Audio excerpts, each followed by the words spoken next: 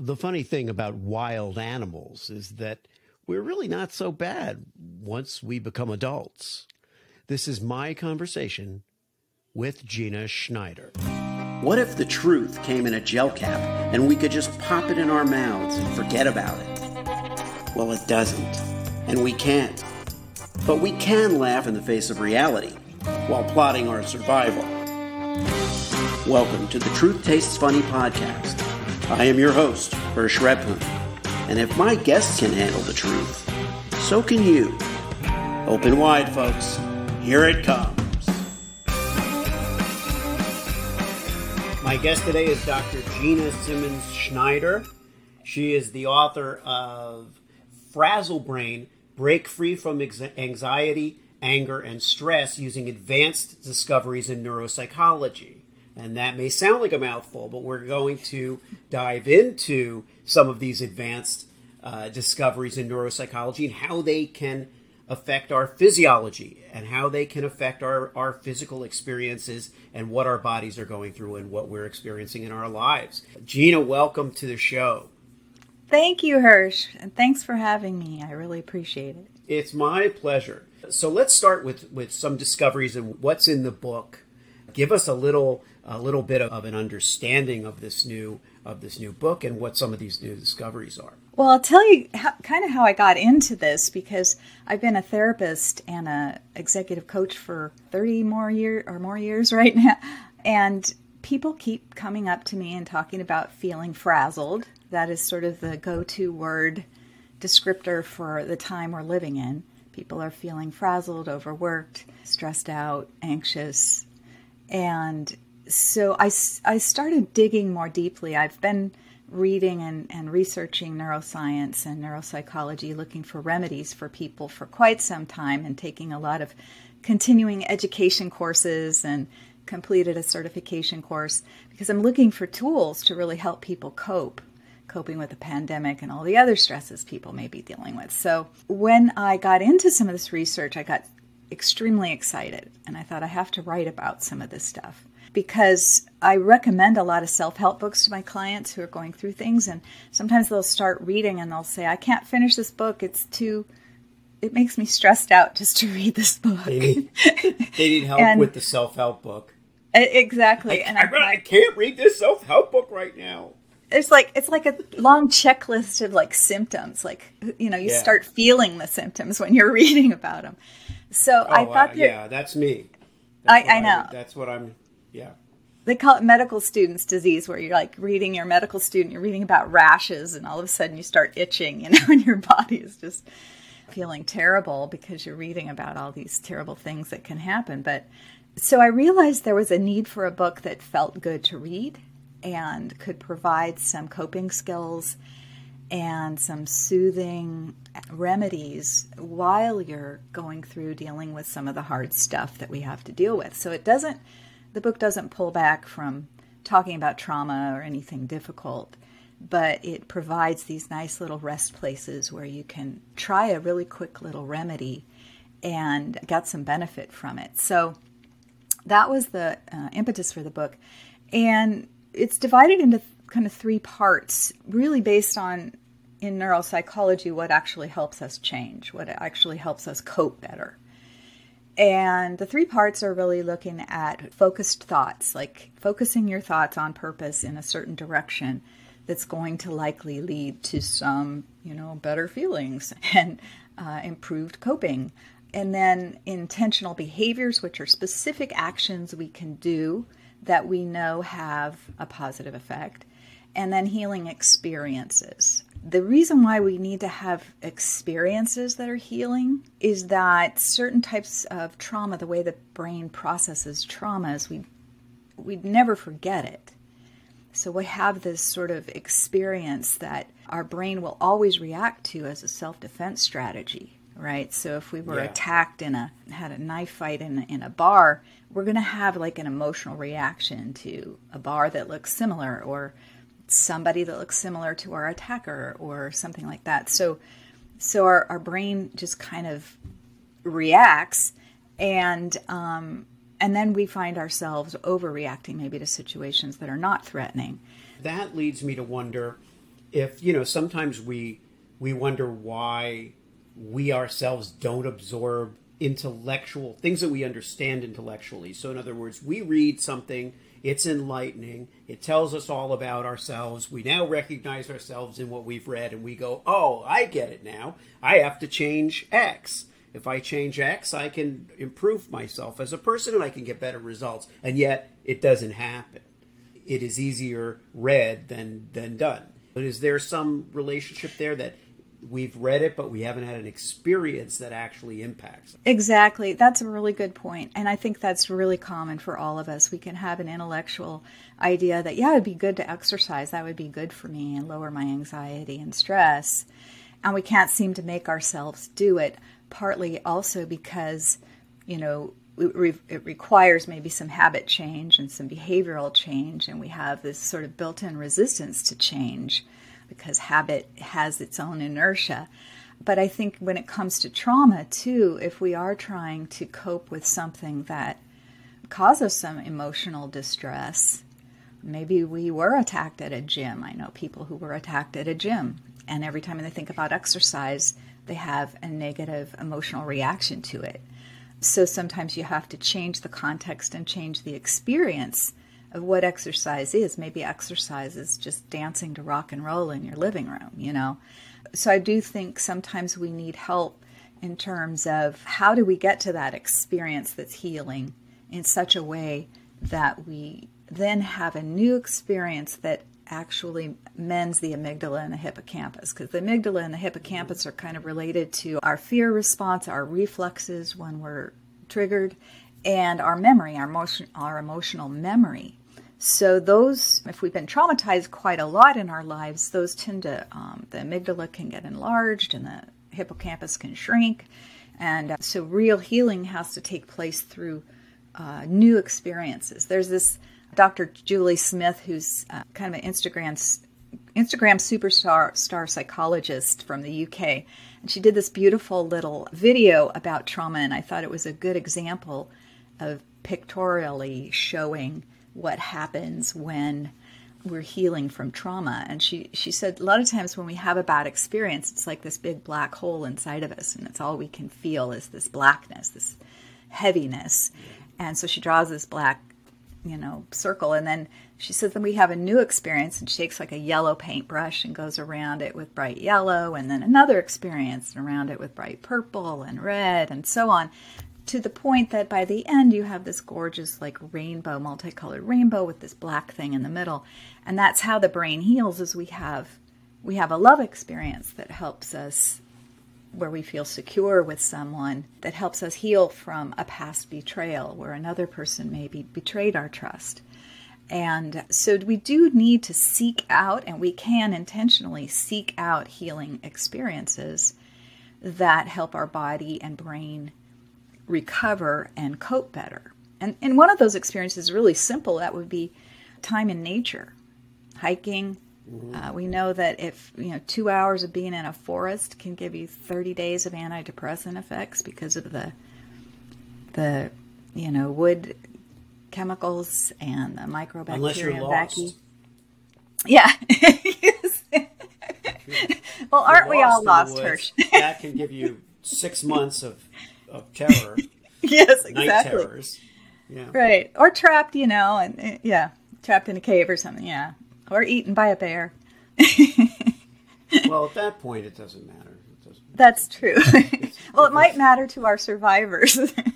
But see, that's an example of, my mind just going to the darker recesses, and it is something that I think is also circumstantial in many ways. Like we're just in a dark, we're in a dark mindset.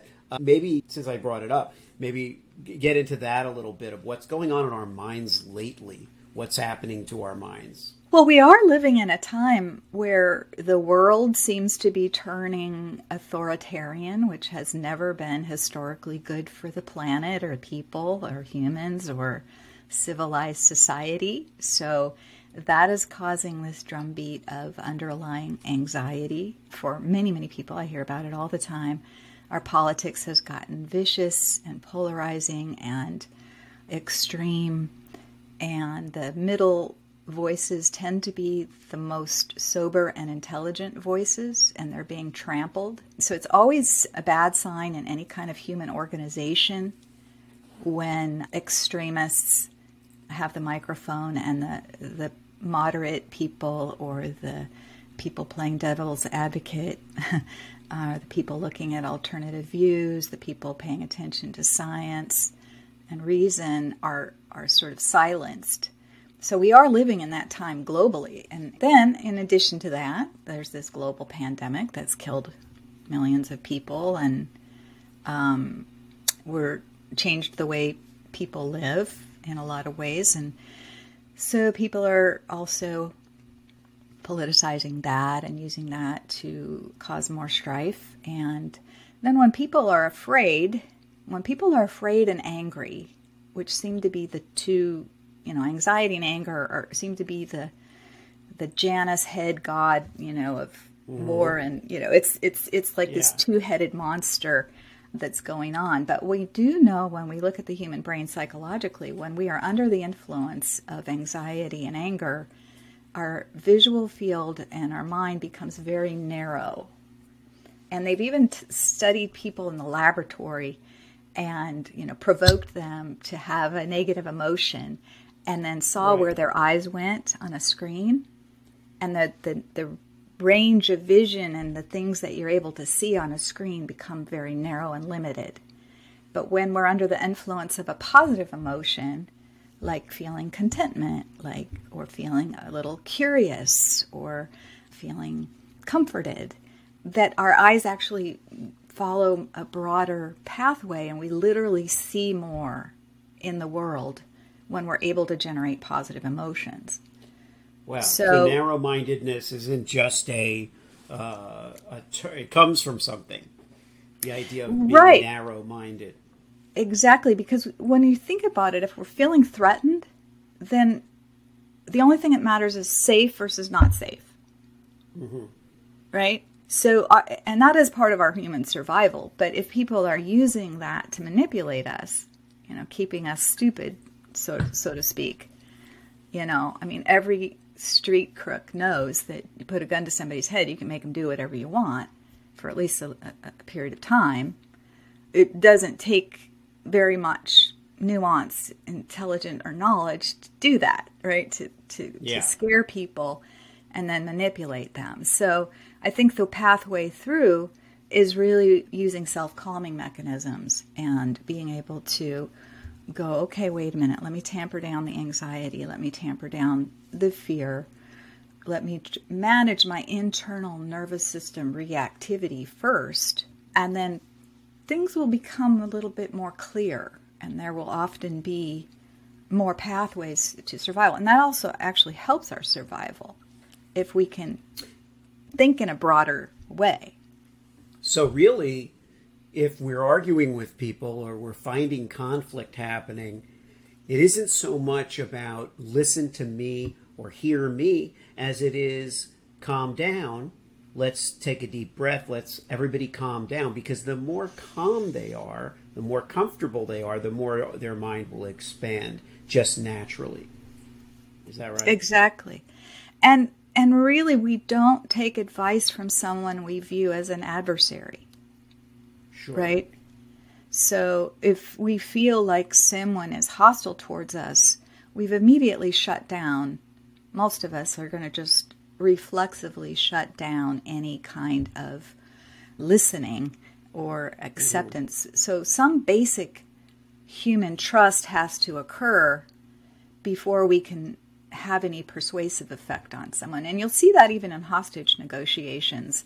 What's the first thing a hostage negotiator does? They try to establish rapport with the bandit. Do you need a Coke? You need some pizzas? How you doing? What is it that you're really after here? How can I help you? We all want to get out of this alive. So the hostage negotiator is actually talking to the person like a human being, and not, if they're effective, they're not shutting down the lines of communication by talking at somebody in a hostile manner. And I think that's what's happened to our politics. It's just talking at one another, making fun of one another, ridicule. Well, All of that just shuts down any kind of learning. We can't learn from someone we don't trust. yeah, there must be a part of human nature that's so either competitive or convinced that we have to establish our correctness. The fact that we're right is worth more to us than solving the tension or dissolving the tension. I don't know that our emphasis is around dissolving the tension, because that could be viewed as conceding. So if we're like, okay, calm down, and we do what a hostage negotiator does, which is you're in control, it's okay, calm down, we want to know what you want. We should try that perhaps more in our political discourse. Let's talk a little bit about human interaction outside of what we're going through or what the stakes are, for the planet and all of the bigger issues. But let's kind of zoom in on interpersonal relations a little bit. I would say a majority of my listeners are either parents or children of parents. So, so how to win an argument or manage an argument with children? What insights and advice can you give? That's such a great subject. And as a child of a parent myself and a parent of 3 grown children, I totally empathize with what it means to love a child and also find them simultaneously infuriating, and it can be frightening. I remember the panic when my boys were, 14, 15, and 16, thinking I have 2 more years to teach them everything they're ever going to need to know for the rest of their life, because they're going away to college and I'm not going to have any influence. I remember feeling this sort of panic, like I haven't done enough, I haven't taught them enough, they're not prepared, they're not ready. So I think the thing about parenting is that children, we have this ego investment, right? And we also have this love investment in them. So if they're not doing well, we both feel hurt, we feel responsible, and we feel anxious and worried. So I do think it helps and there's this great book I'm reading. I hate to plug other books, but I do think it's a great book. It's called The Art of Talking with Children by Rebecca Rowland. It's a brand new, hot off the press book, and it's so good because it's really about getting a window into our children as unique and separate people from us, and how we can do that organically and have more persuasive influence when we are listening and having real communication and back and forth dialogue where they're contributing to the conversation and we're listening and that we're contributing. And that those moments of real I-thou connection where it's 2 people engaging in an exploration of an idea or a subject or topic, that's where we really feel this sense of emotional safety and human connection. And we get that from, when someone isn't lecturing to us, right? And I think that's one of the biggest, toughest transitions for parents is going from, my 8-year-old just wants to please me and they just want to do, do what I say, and I just tell them what to do, and sometimes I have to tell them 20 times, but they want to please me, to the adolescent who's 14 and thinks everything we say is stupid. I remember my daughter, while we were driving somewhere, looks at me and says, "What are you doing with your mouth?" And I was like, I'm just driving. I don't know if I'm doing anything with my mouth. I wasn't talking. So, she just, everything about me just irritated her because of her nervous system. Her nervous system was so wound up with inferiority and insecurity. So I think the best thing we can do is similar to any conflict management, is listen more, and our children aren't going to talk to us if they don't feel that we have an emotional readiness to listen. So sometimes if our anxiety is up and it's like, "How was your first day at school?" Yeah. And we're like, "Did it go okay?" We're just like radiating all this anxiety. that often shuts down a child's just going to say fine, or, I mean, a lot of times they just don't want to stress us out if we had a bad day, right? So, or if they've had a bad day. So what helps a lot, I think, is being able to have these sort of calm interactions and backing off a bit from feeling that pressure that your child has to know everything and has to do everything right. And the way to do that, I think, is developing a growth mindset, like Dr. Carol Dweck talks about, a growth mindset, which is, I remember treating a mother who had a 2-year-old who was kicking and biting and headbutting, and she was like, I'm just afraid that this child is just like a demon child. It's going to become a serial killer or something. This is just like really terrifying to me, So she had gone from, toddlers do this, actually, developmentally. Toddlers bite because they bite, they kick, they hit. The wild animal in every human gets gratification from biting and kicking and scratching and yelling. And so, children are by nature wild animals, and it's our job to sort of train them. So if we have a growth mindset, we can go, okay, I just have to work on this behavior of biting or kicking and teach a different behavior. I know my child is not an evil seed that is going to now become a mass murderer, someday. But that's sometimes where the parent brain goes to, like, worst case scenario, my child's going to be living on the streets. So those anxieties that happen in families interfere with real communication and understanding. So I think bringing our nervous system arousal and spending more time trying to understand our child as a separate person from us can give us some tools that we can use to help them and persuade them. Now, with younger kids, we, get our heads around the idea that, okay, well, they're young, they're not mature, they haven't learned this lesson yet.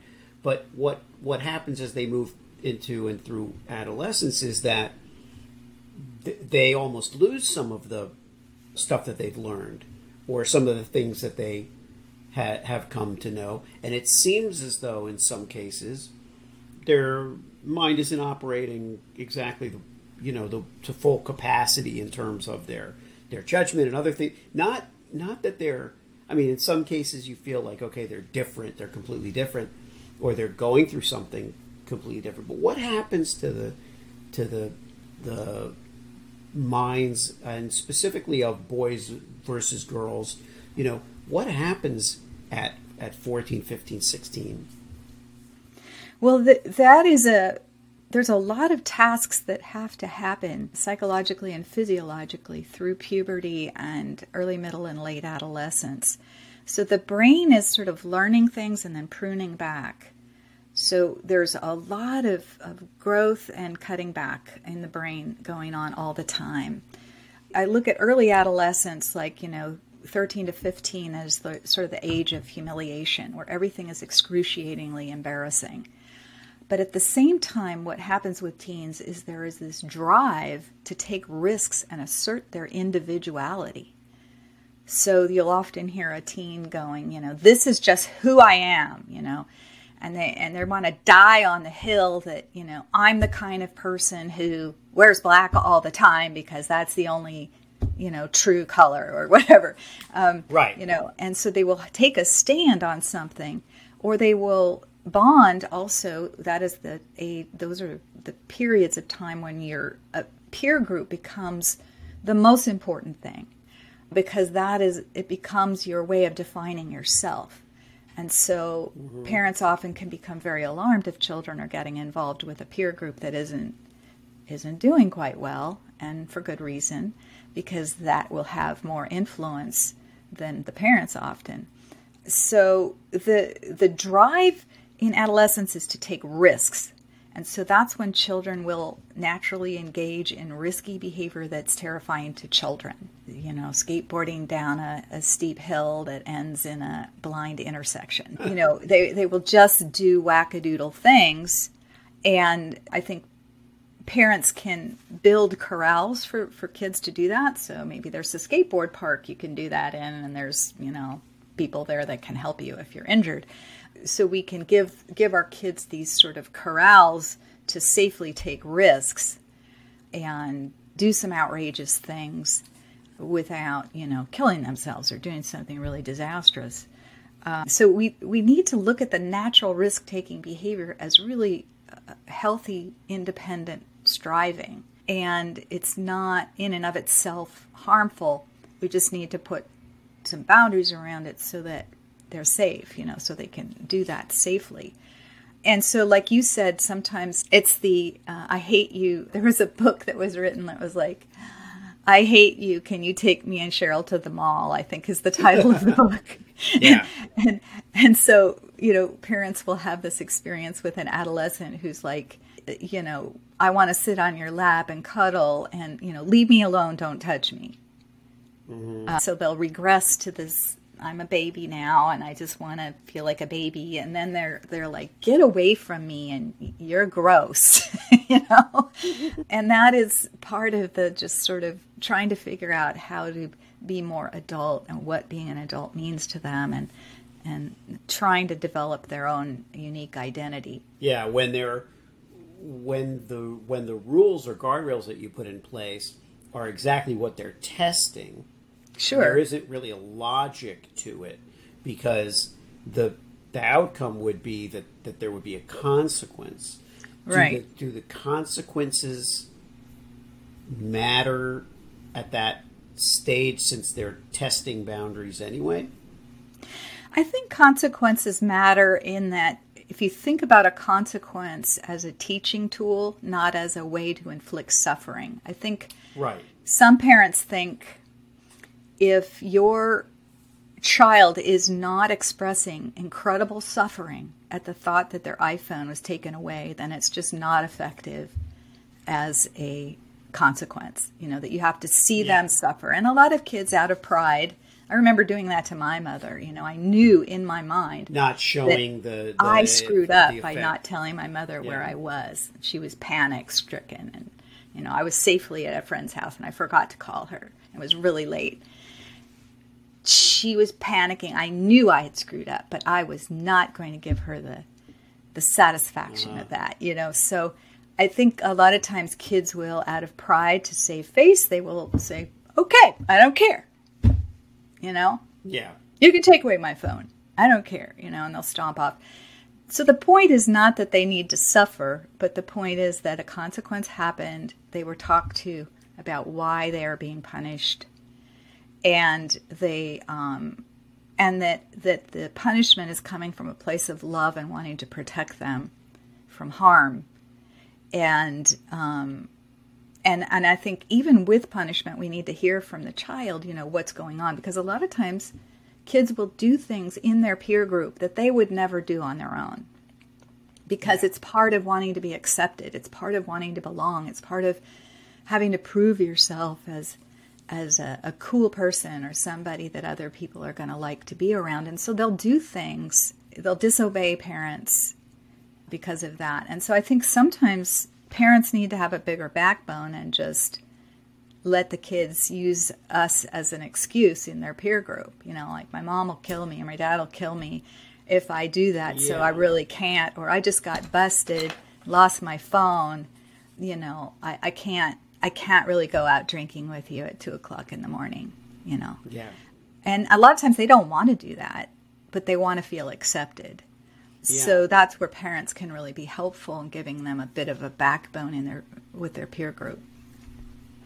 And has the pandemic, I think we know the answer to it, but maybe you can go into a little more depth of it.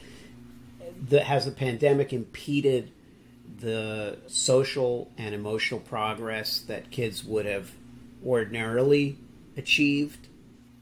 Yes, and teachers and researchers and therapists are seeing a lot of depressed kids who are behind academically, kids who are feeling really lost socially because of the pandemic.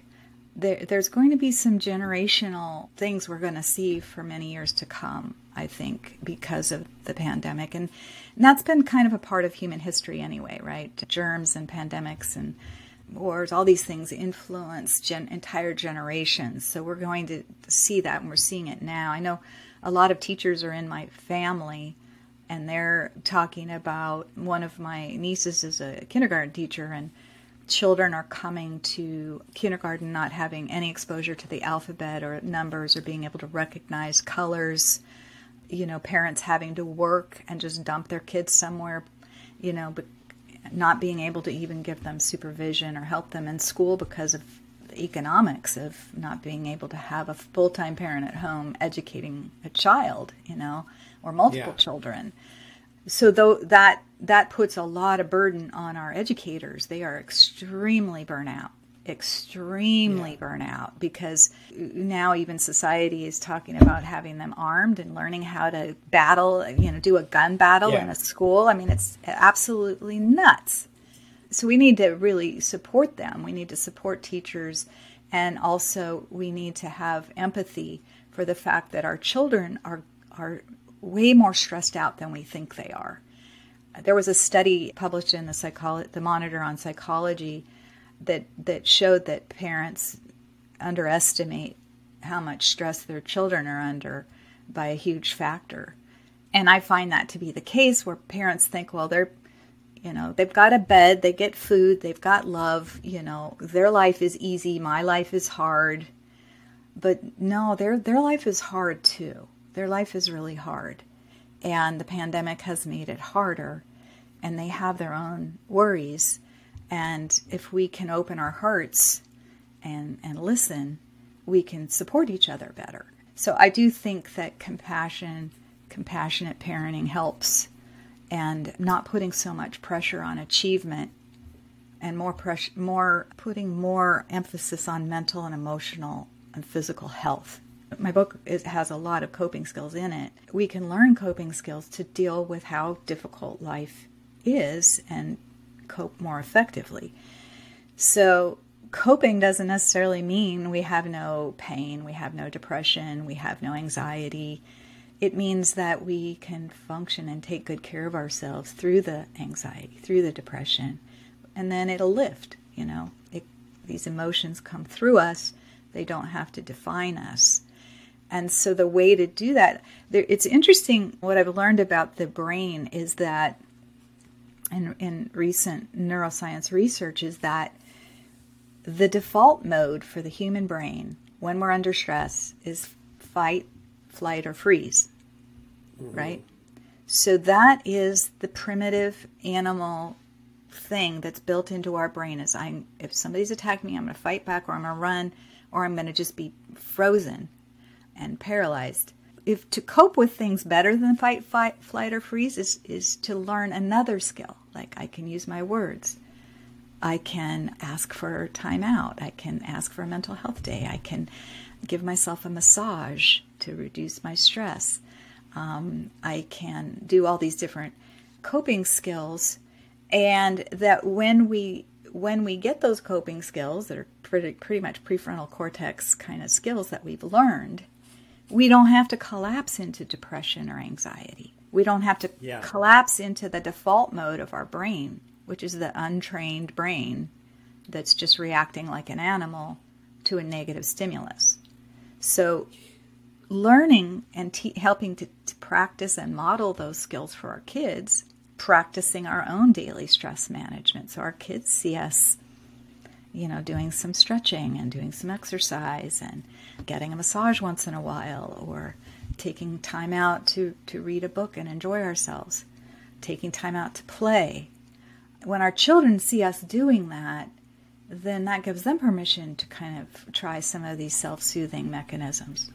And one of the vicious cycles of human relations is that when someone we love is in pain or suffering, we become angry at the inability to help them or solve it.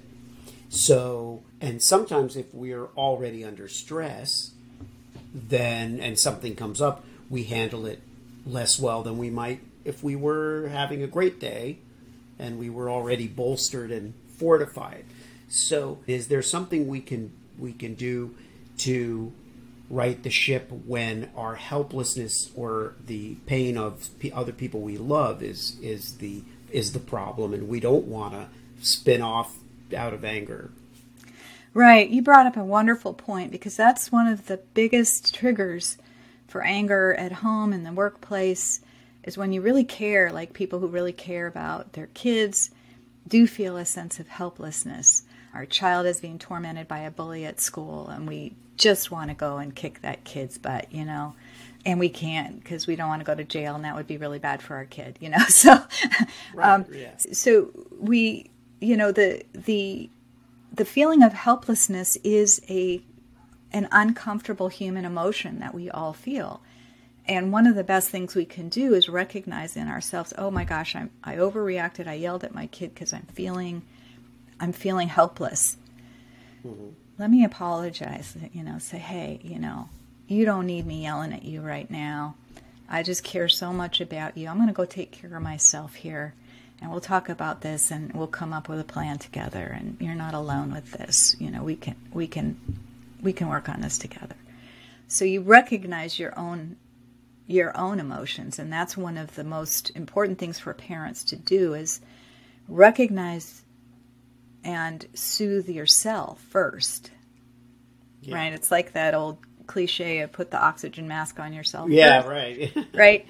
It really is effective, because if we soothe ourselves first, there really usually isn't an urgency. I mean, unless there's an immediate safety issue that you literally have to grab your kid off the street, most things can wait for a few moments for us to kind of do some deep breathing and soothing and calming ourselves, maybe talking to our partner about a strategy, a parenting strategy, and also talking about our feelings about our child and what we're worried about and what we're stressed out about, so that we can see that broader view. Back to what we talked about in the beginning, is negative emotions narrow our perspective, right?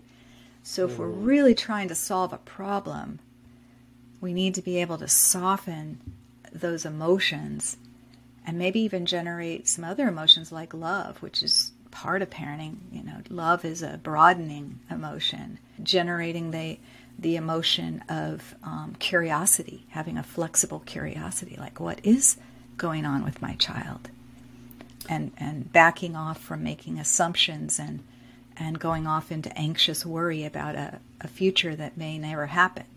Yeah. One of the things I love so much about the Art of Talking with Children book that I plugged earlier is she talks about that urge to sort of parent, and she gives an example of going to a parent-teacher conference, and the teacher said, your daughter never admits to making a mistake and gets really defensive, and that's affecting her in her relationships, and it's affecting her at, in her learning, and so, she needs to work on that. And so the parent goes home, stung by this criticism of her perfect child, right? We always want our children to get glowing reports, and sort of the parental reflex is to say, you need to admit that you've made mistakes, and, that's hurting your relationships at school because everyone thinks you're a know-it-all and you act like, you're stuck up. That's the parental reflex, is just to immediately go to the solution is change that behavior and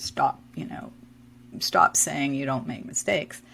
And so what she did instead, which I thought was rather ingenious, is she and her husband strategized, and they decided, okay, we're going to make talking about mistakes a part of our daily life. Well, what mistake did you make today? And, and the husband said, well, you know what? I made a wrong turn because I was distracted and I didn't go, And then, she says, well, you know what? Yeah, I forgot to put this thing in the recipe and it didn't turn out very good. And darling child, what mistake did you make today? And at first, the little girl was like, "I didn't make any," and yeah, and then, but over time, pretty soon it became part of the family culture to see mistakes as normal part of learning and growth, and there was no lecture that was required. Parents didn't need to lecture and say, "You're not going to grow unless you learn to accept mistakes are part of life," and all the things that we immediately want to go to reflexively are not necessarily the most effective, because we need to then get a window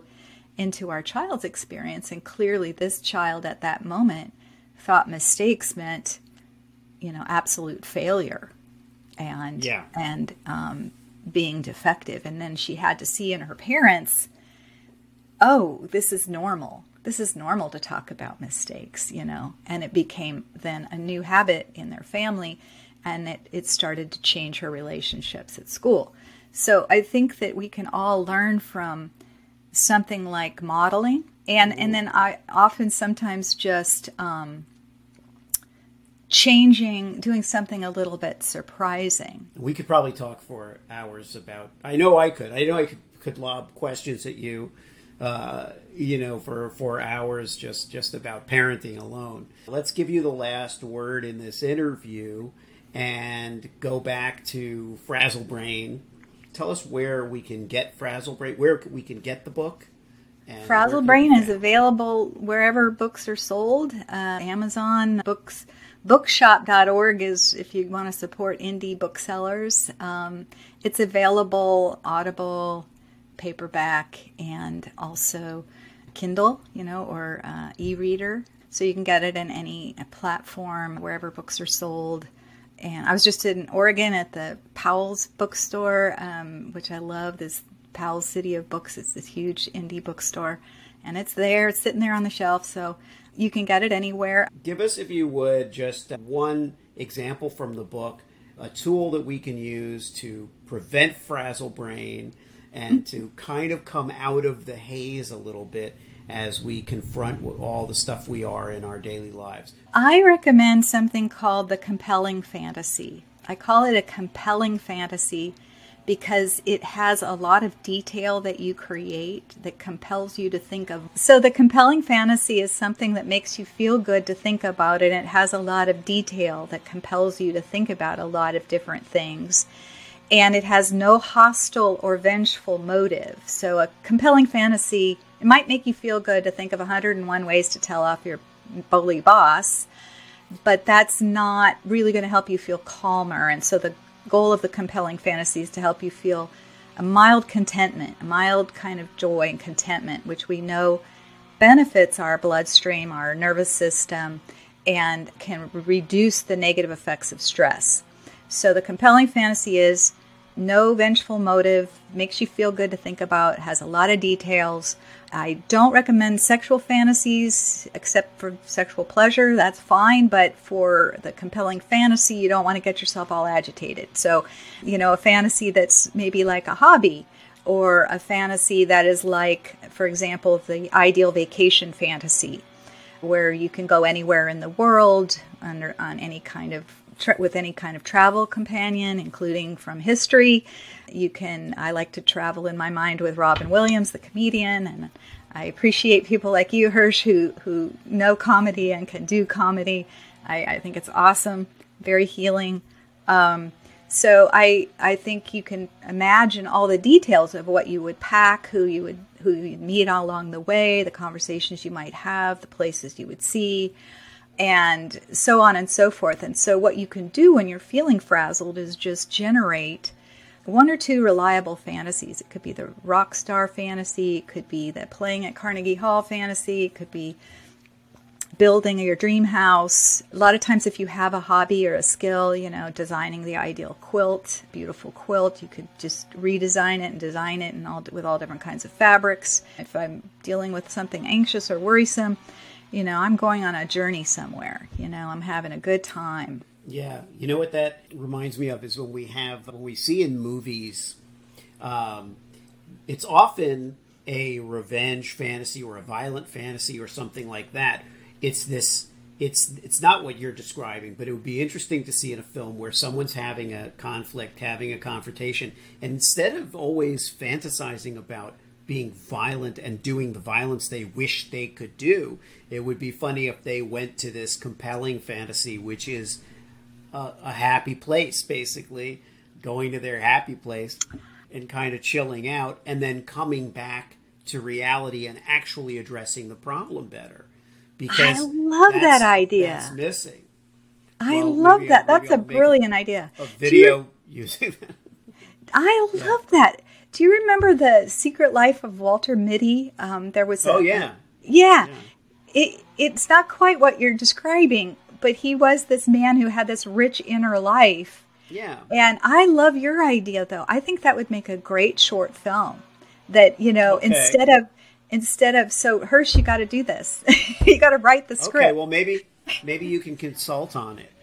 Please, I would. I would love to. I would love to consult with you, and it would be really funny too. I think it would be hilarious to have us also set up in the film to think that this person is going to fantasize about revenge, and instead they're fantasizing about some really fun little tea party or something. Well, I'll work on it. I'll get to work on it. All right. All right. Well, thank you so much, Dr. Gina Simmons Schneider, for being on the show. I really appreciate it. Thank you so much, Hirsch. It's just a delight talking with you, and I love your show. And thank you so much for having me be a guest. Thanks so much for tuning into Truth Tastes Funny. If you enjoyed the experience, please leave a 5-star review and share this podcast with your friends.